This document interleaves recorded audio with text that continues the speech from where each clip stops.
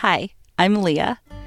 3 of my strongest skills include writing, speaking, and overthinking and overfeeling literally everything in my life to a crazy, nuanced degree. I've decided to use these traits to create a podcast where you and I will share this space to talk about life and what makes it so tough sometimes, no matter what age or stage of life you're in. Welcome to the Leah Ideology Podcast. I'm your host, Leah Wagner. I'm so glad you're here.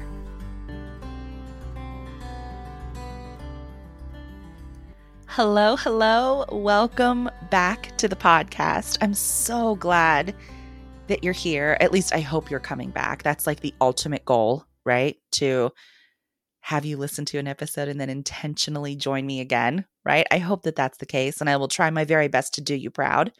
Or if this is your first episode with us, if this is the first time hanging out with me, I hope that you find it to be a welcome space, and I hope that you intentionally return to hang out with us again. So I'm so glad that you're here, and I'm so glad that you're listening. Recording this podcast is an adventure every single week. Okay. Like it is. Do you remember last week I was sitting in closets, right? I had to find the right audio sound, and the beautiful studio that I had set up in my house did not have very good audio. So I found myself sitting in my closet.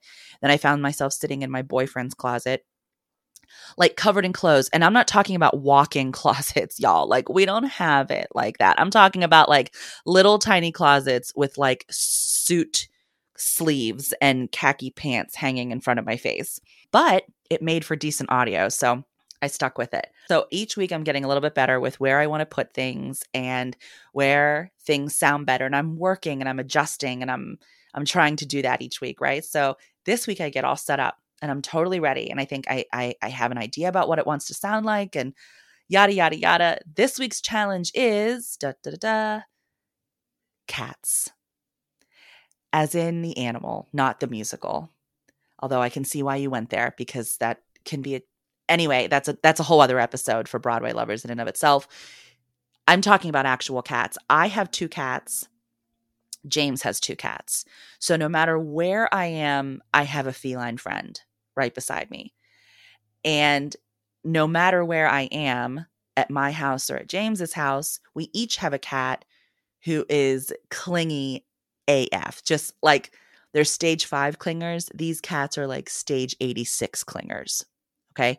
They must be with you. They must. Or they might die.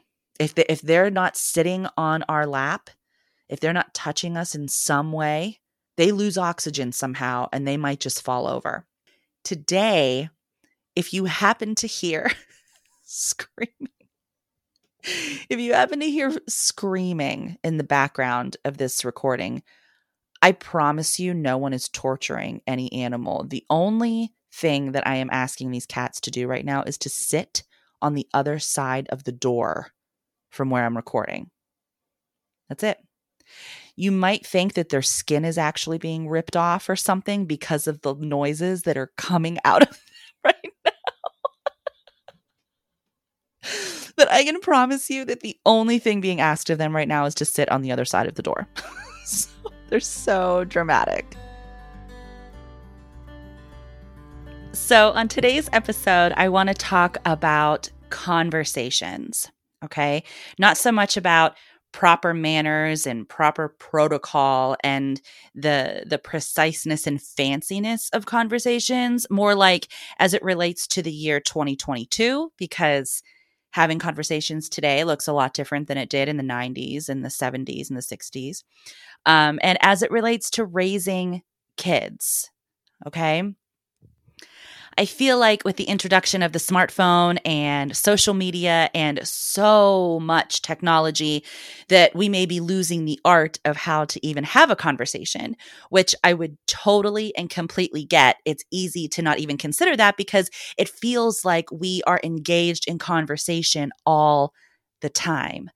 But I'd actually like to beg to differ here. I believe that we're not actually engaged in conversation all the time. However, we are surrounded by noise all the time. There's noise everywhere, right? Whether we're hearing it through our ears, whether we're seeing it through our phones or through a screen, whether we're feeling it through our nervous systems, noise is around us all the time. So much so that I would bet, I would actually place money that there are many of us that wouldn't be comfortable or wouldn't even be able to tolerate sitting in actual silence if given the opportunity. That is a podcast for another day.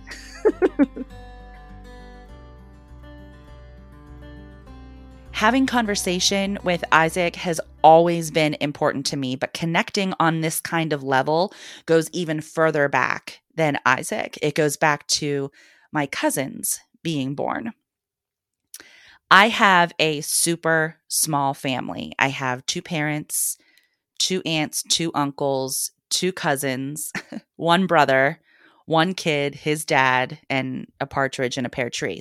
We don't, there's not a lot of extended family. Like I said, I only have 2 cousins. Sean is 31 years old, so there is an 8-year age difference between us. And his sister Laura is going to be 29 in October, and I'm going to be 39 in October. So there's a 10-year age difference between us. And I remember very, very clearly the day that Laura was born. I remember thinking a lot of things, my mind was racing with thoughts, but I remember only feeling 2 things: extreme excitement and pure, unbridled joy. I remember thinking how cool it was that she and I are going to share a birthday month, and we will then share a birthday month forever. Your birthday doesn't change. So we are forever October babies, and we can celebrate together forever. Hers is on the 2nd, mine is on the 10th. October forever will now be known as Leah Laura month. I remember thinking how exciting it is that Sean is going to be a big brother and I am a big sister. So we'll be able to commiserate about our younger siblings, and that would be a bond that he and I will be able to share forever. I was so excited. I felt like a pool ball bouncing off the walls and rolling over the felt, after a crisp and powerful break on the pool ball table. I felt like I was smiling so much that you could literally hook the edges of my mouth around my ears like a mask. That's how much I felt like I was smiling. But then I went to go see Laura laying in the baby room, in the nursery area where all the other babies were laying. I looked at her through the glass as she laid in her little bed, just a little tic-tac of a human lined up with the other little tic-tac humans, swaddled in blankets and making funny faces, trying to figure out why everything was so damn bright and so loud all of a sudden. And as I stared at Laura, this overwhelming feeling fell over me. It wasn't scary. It wasn't bad. It wasn't sad. It was so overwhelming that I can remember it clear as day today, 29 years later. I remember thinking to myself, Leah, you're 10 years old and Laura is 0 years old. When you're 16, Laura is going to be 6.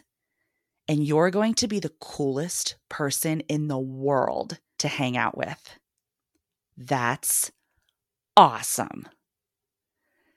Oh my gosh, you guys, I wanted that. I wanted to be the coolest person in their lives. I wanted to be an active player in their lives so that when they were adults and they would think back on their childhood, that my name was a name that would come up with being consistent with being there for them. I wanted to be in the memories. I wanted to be a comfortable and a safe person for them right from the very beginning. So it wasn't so much about questioning if I could do that for them. It was how could I do that for them? How do I be sure that I'm connecting with them when there's a fairly steep age difference between us, to let them know that I am someone who is super important in their lives, right? Okay, here's what I settled on. I decided I'm going to use the knowledge that I obviously already have by living longer than them, and I'm going to teach them how to do everything the right way. I will tell them how to do life. I will clear every rock in their path. I will fill every hole before they fall. I will tell them exactly what they need to do to handle all the scary stuff because I have obviously done a scary thing or two before in my life. And so I'm basically an expert. I will tell them how to do life and it'll be perfect for them. Okay, long story short, it turns out, here's what I learned. Okay, people, like in general, like no matter what age they are, it could be people of a young age or an old age. I would even dare to say that people, regardless of any characteristic, age, hair color, eye color, height, weight, gender, skin color, education level, nationality, whatever, you guys, it turns out people generally don't like being told what to do. Lesson learned. Lesson learned. So I changed my approach. I changed how I communicate with them. Instead of telling and bossing and lecturing and trying to disguise that as leadership and maturedness, I decided to simply be there for them.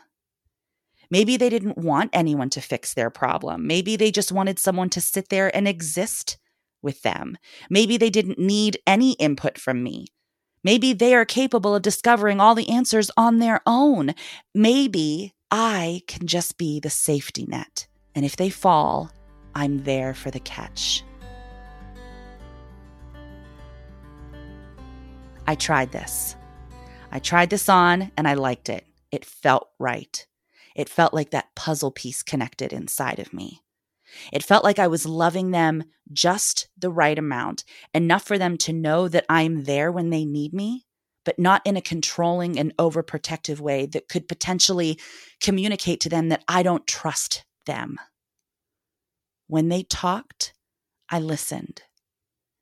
And when it was a big deal for them, it was a big deal to me. If they were sad, I was sad. I didn't try to fix anything. I just let them know that what they were feeling was valid and that I am along for the ride. We're all adults now. The circle of life continues. Sean and I each have a son, and the family keeps getting bigger, as families tend to do. And there's times when I'm with Isaac, and I remember what it was like trying to bond with little Sean and little Laura. I'm much older now. I'm more open to learning than I was when I was a kid, thank God. But I know this for sure. I am diving right in with the conversations. Words are powerful. And when we use them in the right ways, they can start conversations. And when we start conversations, that's when connection happens. That's where the peanut butter meets the jelly. That's where the spark starts. And that's where we get the momentum for good things to happen.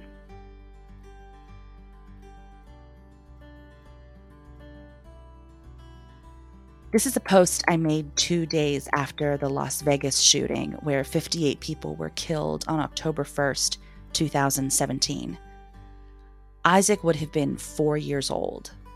He saw the story on the news and he asked me what happened. And I wrote about it on Facebook later that week. Like everyone else, I've been struggling to wrap my head around what happened in Las Vegas. And like everyone else, I can't find the right words or the right thing to say. Isaac is 4 years old, and he's inquisitive.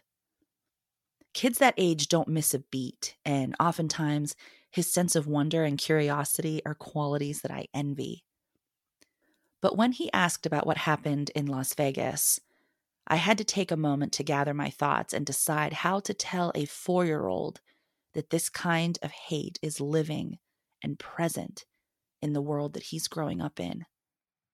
How honest should I be? How protective should I be? Do I even try to explain it, or do I just sweep it under the rug like it didn't even happen? He's 4, after all. I don't know if there's a right or a wrong answer, but this is the conversation that Isaac and I shared.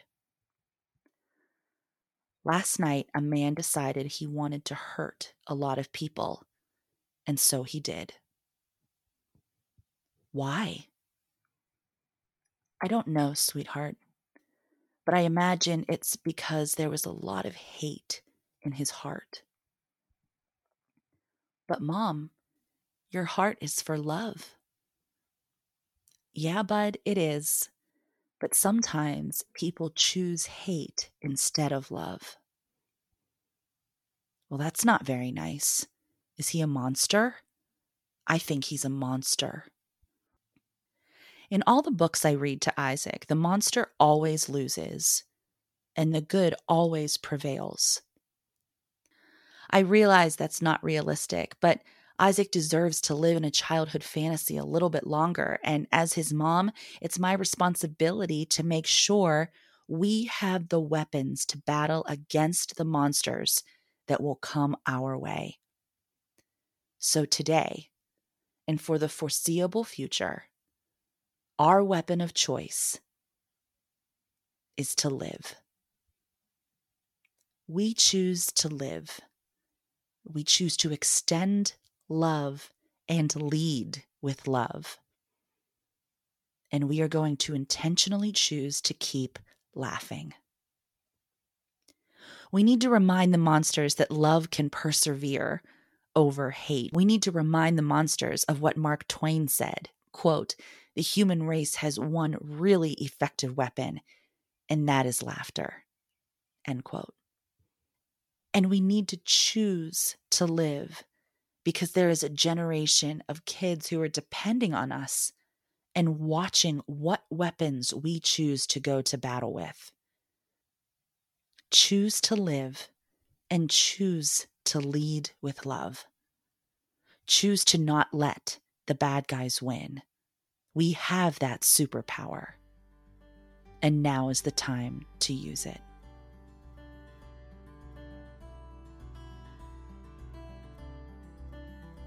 The point I'm trying to make is that having conversations with our kids, no matter what the topic and no matter how uncomfortable it makes us, the parents, I would venture to guess that there are quite a few conversations that we don't have with our kids simply because they make us uncomfortable. This is where we can start to introduce a total game changer and something that we can teach our kids through having conversations with them. It's the concept of empathy. You guys, my parents should have named me empathy. This is literally the only way I look at the world. This is the main thing I feel all the time. If you're familiar with the Enneagram scale, which we will definitely have episodes about later in the future because I find it fascinating, but I am a hard 9. Hard 9. I'm not a 5+4. I'm not an 8+1. I am a hard 9 on that Enneagram scale. I am the peacemaker. I am an empathetic mofo. Empathy is where I live. So I would absolutely characterize myself as an empathetic parent, mainly because I'm an empathetic person and I have no idea how else to be. So I absolutely raise my kid heavy on the empathy. And I continue to try to implement that through the conversations that I have with him, which I learned through the conversations that I've had with Sean and Laura. And over the years, I've realized that when you lead with empathy, when you go into conversations with that mindset, it can make hard conversations a little bit easier to maneuver. In this day and age, when our kids have access to the world like they do, when they are seeing things and hearing things that you and I didn't learn until we were twice their age, I've spoken to a bunch of parents who say the same things that I do. We don't know how to do it. It is such a crazy world. It's such a scary time. How do I protect my kids? And I need to be very clear. I don't have any answers. In fact, I have precisely 0 answers, but I can share with you what my thoughts are and how my mind works, and you can take from it what might be helpful for you. When it comes to topics of conversations that Isaac brings to me, Mom, what is this? Mom, what does this mean? Mom, I saw this. What happened? Things that are hard, things that are difficult. I do my very best to remain calm and sit down with him and have a conversation about it. No lectures, no freaking out, no judgment. just listening to his questions and responding. Because here's the thing, you guys. Today, with access to the world like they have, if I don't talk to him about the uncomfortable and scary things, someone else most definitely will. And I won't be able to have a say in the language or the tone or the thought process of that conversation. The world is not sensitive to the fact that I am trying to raise a good human, and we are only on year 8. The world will talk to him about hard things and tough things. The world is not sensitive to my child. And as much as I'd love to change the world for my kid, and I'll work to do that in every possible way that I can, I also need answers right now. He's 8 years old right now. We're in the thick of it right now. He's in the world right now. So this is what I say to myself in my head. Isaac, no matter what you hear or see or feel or experience, I am here to talk about it with you. I am here to have a conversation with you, not at you. I am so grateful you came to talk to me.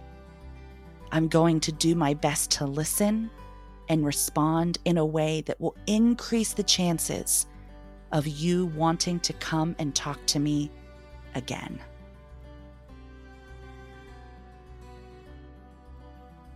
I have a friend who is recently traveling through Europe, and she posted this quote that she saw spray painted on a wall, and I thought it was perfect. The planet doesn't need more successful people.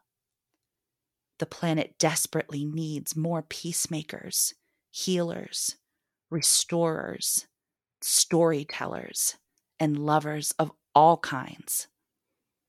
And it's my belief that this can all start with the power of having a conversation with each other, and most especially with our kids. To wrap up this episode, I thought that I would share one more Facebook post. I wrote this back in 2016 when Isaac was 2 years old. It was a conversation that he and I shared before bedtime, and I thought that it was appropriate to share with you this week on this episode. 2-year-olds, man. I've never been the type of mother to wish time backwards so that I can have my little baby again, or ask time to slow down because Isaac is growing up too fast.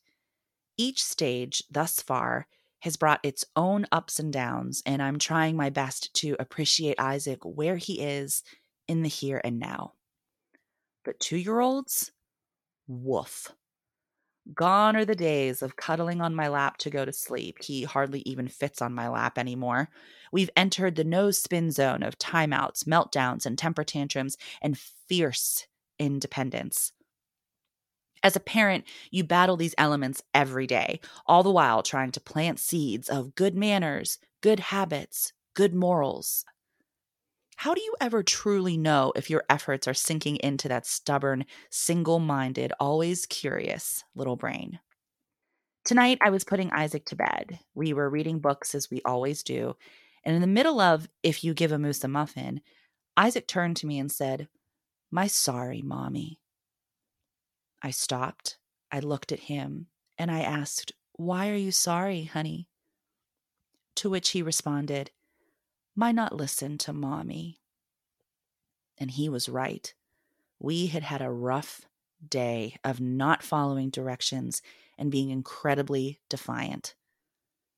But the apology offered was unprompted and out of the blue. So I closed the book and I put it down, and I asked Isaac to look at me. I thanked him for apologizing to me and explained to him why it's important to be a good listener. We then said our I love yous and we hugged it out. As he was nestling back down to hear the rest of the story, he reached out to my face.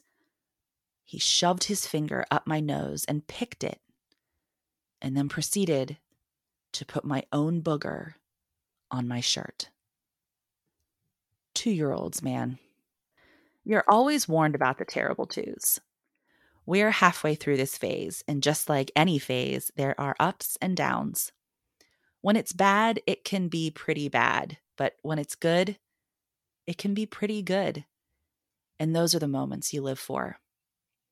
There are little things that Isaac does each day that remind me that I haven't completely derailed this whole motherhood gig. And when those moments happen, it's important to stop and appreciate where you are in the here and now, because before you know it, your shirt will be covered in your own boogers because your kid picked your nose and wiped your snot all over you. That night, Isaac fell asleep on my lap. It was the first time that had happened in months. I held him for as long as I could and as tightly as I could. I took time to be thankful for him and appreciate the quiet moment, since I had no idea when the next quiet moment would come around again. And then, as I laid him down in his bed and gently placed a kiss on his forehead, I made sure my booger-infested sleeve rubbed against his back, transferring any and all boogers off of me and onto him. You're not the only one with tricks, little boy. Thank you so much for joining this week and tuning into the episode. Don't forget to check out my website, www.theleahideologypodcast.com. Send me an email, find me on socials. I can't wait to hear what you think about the episode. And until we meet each other here again, whatever you are going through this week, I want you to know, I hope that you know, that I am rooting for you. Thanks so much for being here. We'll see you next week.